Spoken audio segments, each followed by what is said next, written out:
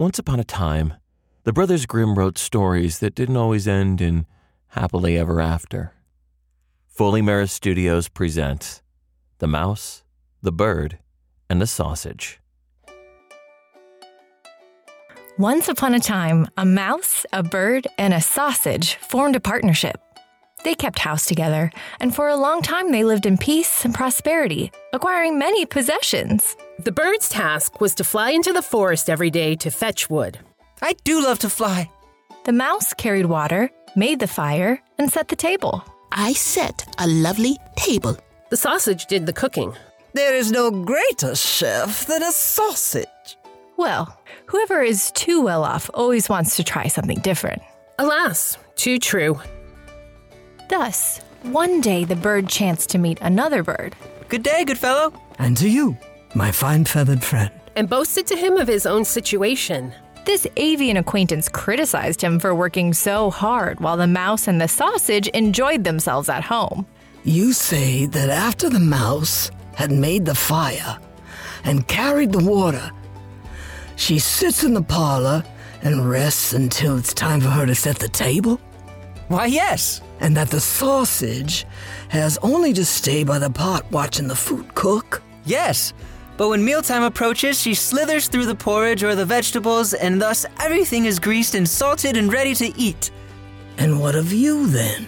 Why, I bring my load of wood home. Then we eat our meal, and then we sleep soundly until the next morning. It is a great life. I see. Alas. The next day, because of his friend's advice, the bird refused to go to the forest, saying, I have been your servant long enough. I will no longer be your fool. But, said the mouse. What? Said the sausage. I think everyone should try a different task for a change. The mouse and the sausage argued against this. Come now, said the mouse. Madness! Exclaimed the sausage. But the bird was the master, and he insisted that they give it a try. The sausage was to fetch wood, the mouse became the cook, and the bird was to carry water. And what was the result? The sausage trudged off towards the forest. I am a chef, not a woodsman. The bird made the fire. Change builds character. And the mouse put on the pot and waited for the sausage to return with wood for the next day. perhaps this will work. However, the sausage stayed out so long that the other two feared that something bad had happened. The bird flew off to see if he could find her. A short distance away, he came upon a dog that had seized the sausage as free booty and was making off with her. The bird complained bitterly to the dog about this brazen abduction. Unhand that sausage, you mongrel! But the dog was having none of it. I have discovered forged letters on this sausage. A life is therefore forfeited to me.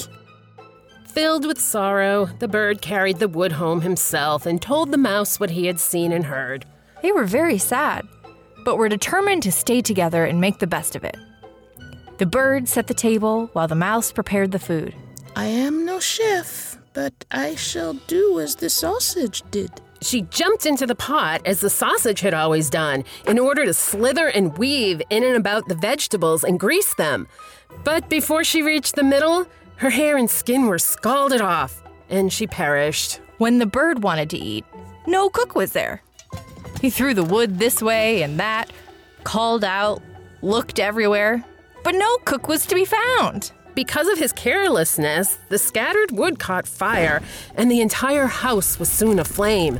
The bird rushed to fetch the water, but the bucket fell into the well, carrying him with it, and he drowned.